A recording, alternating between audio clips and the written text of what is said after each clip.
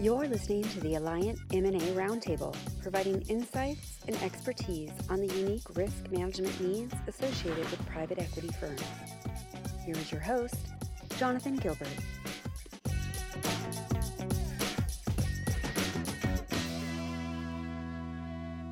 Thank you all for joining us here today. We've got another series of the M&A podcast. Today we're joined with Heather Madland from Huron Capital, and we're going to talk a little bit about the state of the market, what's new and exciting at Huron Capital, and really Huron being one of the pioneers in the industry has incredible perspective on managing through any economic time, and I imagine they expect to be quite busy over the coming 12 months as we get rolling into 2023.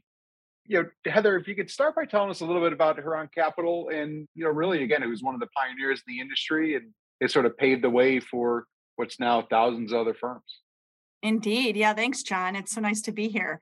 Yeah, it's really interesting, right? 23 years for a private equity firm to be around is an awfully long time. I think we're in rarefied air a little bit, given a lot of firms don't make it this far, and so we're really grateful that we've been through a leadership succession and sort of the next generation of leaders is now running the day-to-day of the firm. And so we're super energized about the next 20 years of Huron Capital. But we are a thematic firm, which means we are very focused on specific sectors within the services industry. So we focus on 10 sectors that fall broadly into three primary industries: commercial and industrial services, professional services, and consumer services. And, we look primarily at buying founder-owned companies. So we're majority buyout only. We like partnering with founder owners to professionalize their companies and prepare them to scale through M&A. So M&A, another word for that is buy and build. But, generally, this is what we have done for 23 years. It is not uncommon for us in any given year to have 24 plus add-ons across the portfolio, in addition to the 2 to 4 platforms that we close every year. So certainly a playbook that we know well and that we execute day in and day out here at Huron. That's great. Well, it sounds like a busy 23 years. How about a little bit on your background and kind of what attracted you to the firm? It'd be great to hear. Well, my connection with Huron goes all the way back to the first 5 years of my career. So suffice to say, I led the largest financing that Huron had done to date as a firm while I was at Comerica Bank based in Detroit. I think the total debt financing was like $35 million. And my boss was MIA at the time. And one of the founding partners called me and said, "Get your butt to Honigman's office. We have to negotiate the intercreditor agreement and the financial covenants." And I picked up the phone, called my attorney and said, "You're meeting me there." And paper closed the deal that night, or the firm was investing out of their first fund at the time. That's how long ago it was. And I guess that's the beauty of not burning bridges during your career, because my career certainly came full circle. I spent the first 17-ish years of my career on the debt side of the balance sheet. I did that in Chicago. I did that in San Francisco. And when Huron was raising Fund 5, they reached out and said, "Would you be interested in joining the team?" And it was something that I had thought about, being on the equity side of the balance sheet. And, it's going on, I think, 10 years that I have been here. So certainly a wild ride that I've enjoyed quite a bit. I bet that's really interesting and quite a good history. We'd love to talk a little bit about Experigreen. I understand was a recent acquisition by the firm. And, to us, it looks a little bit different than some of the other lawn care service companies that are out there, particularly ones that even have a buy and build strategy, whether it's Heartland or Sperber or United Land Services. What makes Experigreen unique, and what are the plans for the future there? Sure. I'm going to start from the beginning, because Experigreen is a great example of how we build businesses through our exec factor strategy. So exec factor is a term that we coined for our CEO and thesis-led investment strategy. It's something that we've been doing since the firm started over 20 years ago. And, we started with a thesis in lawn care. And when I say lawn care, the terms that the industry know are weed and feed and mow and blow. So mow and blow is kind of your basic, mowing and blowing. That's what it is. It's more commoditized. It's less expensive. It's certainly not very technical work. And part of our strategy and what we like investing in services businesses is more mission critical or technical labor. It creates more stickiness within the customer base, The recurring revenue is there as well. And so in Resi Services, lawn care to us is weed and feed. So Experia is a business that focuses on fertilization, aeration, shrub health, pest control, anything outside the home that requires a little bit more technical care, but is also recurring. So we underwrote the thesis in conjunction with a management team that we were introduced to, who had started Experia a few years before we made the investment. In fact, it was quite small when we first got introduced, and we followed the company along and connected with the management team, advising them on their M&A strategy without investing yet. And that helped us with underwriting a thesis and how we wanted to grow the business. It helped us in getting to know the management team, the culture that they had built.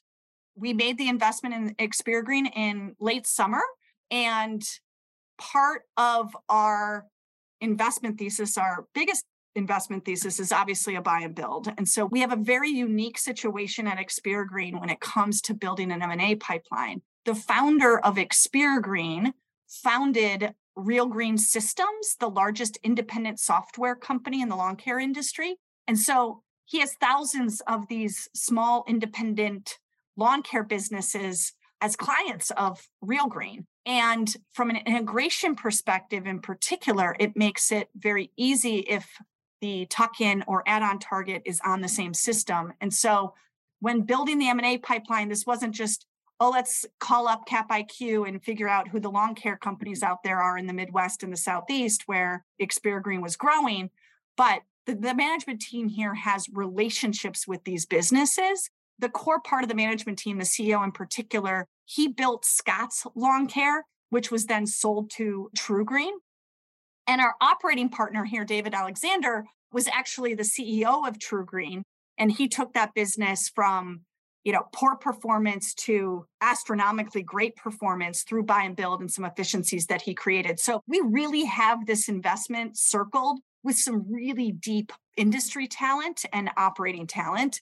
And so it's a little unique for ExecFactor and the size of the company that we invested in to have such a deep, strong management breadth and depth, but we were extremely excited to partner with the team. And so out of the gate, the team had already closed several add-ons this year alone.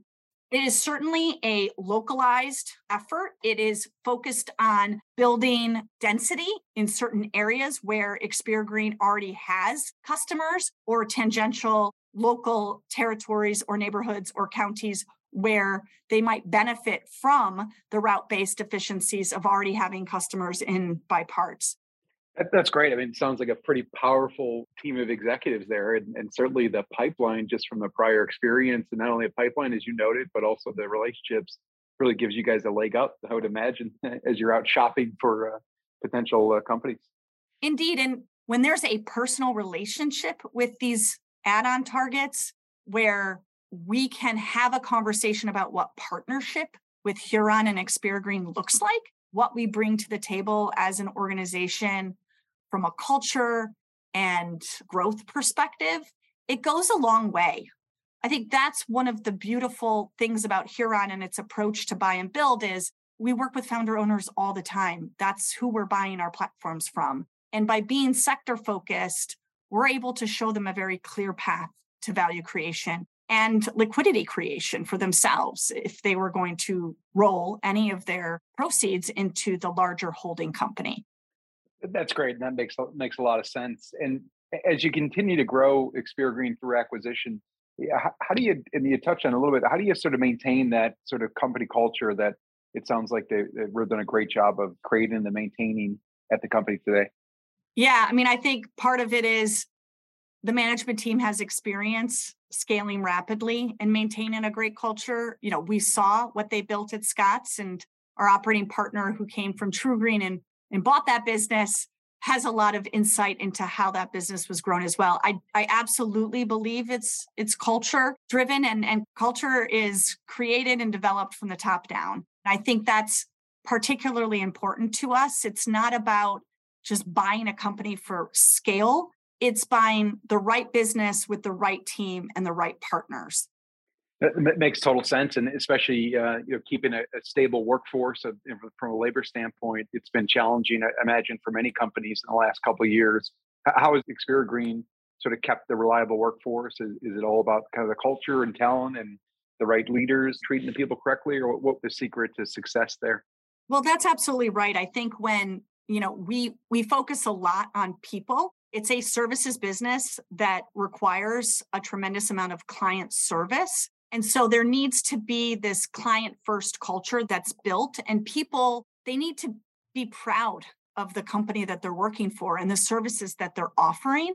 And when your leadership and your middle managers are touting that, and the experience that they're bringing with the service that they're offering the customer is positive, we feel very strongly in having those employees be part of our company. Well, that was great. It was great hearing a bit about Xperi Green and kind of what's going on there. And we're excited to keep watching the company grow and for what comes in the years to come. Kind of taking a step back as we look at kind of the macro private equity market, as I'm sure everyone is interested in hearing your view of what we have in store for 2023, whether it's on the fundraising side, valuations, or just activity generally. Love to get your perspective. Yeah. So, I think we're preparing for a slower first half of next year. I think, the phrase I've been hearing is the tale of two halves for 2023. I think when M&A volume starts picking up is going to be largely contingent on the debt markets. And what I mean by that is just access to debt capital, especially for kind of traditional middle market companies. We see positive signs of inflation slowing down, which has certainly helped from a material cost perspective. We're relevant across the portfolio. And economically, while there is uncertainty, I think we focus, in a pocket of the services industry that we like to say, and we've shown it through the portfolio through the years, that is largely recession resilient. These are mission critical services that we are offering, and it does create some resiliency from cyclical demand. So, that's good. I think our pipeline across the portfolio is as big as it's ever been. We are seeing that.